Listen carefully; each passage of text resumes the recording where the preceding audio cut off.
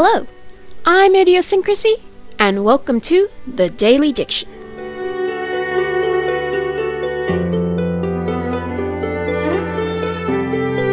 Our word of the day is copacetic.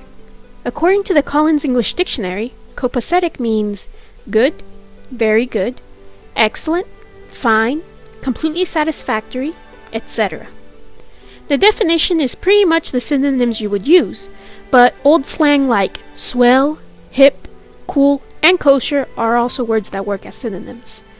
An example sentence that we have is, despite the poor economy, business at our restaurant has been copacetic enough to allow us to earn a small profit. In my case, I would say, we had a terrible storm and lost power for 26 hours, but now we are copacetic. No, really, there was no power, which is why there was no episode yesterday.